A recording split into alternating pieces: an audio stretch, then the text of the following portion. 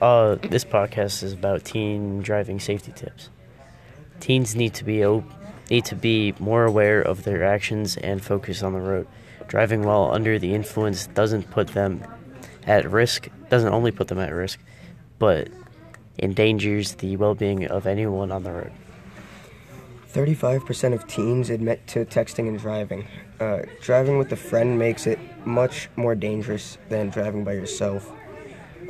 Teens are 4 times more likely to get into a car crash than an adult.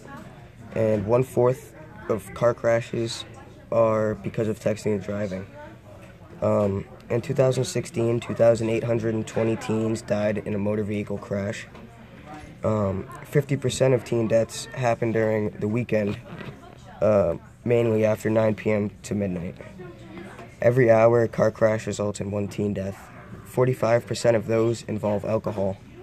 35% of people, 16 to 20, die in car crashes every day. Teens need to stop texting and driving. The driver needs to be sober, and people need to understand the risk they put on others.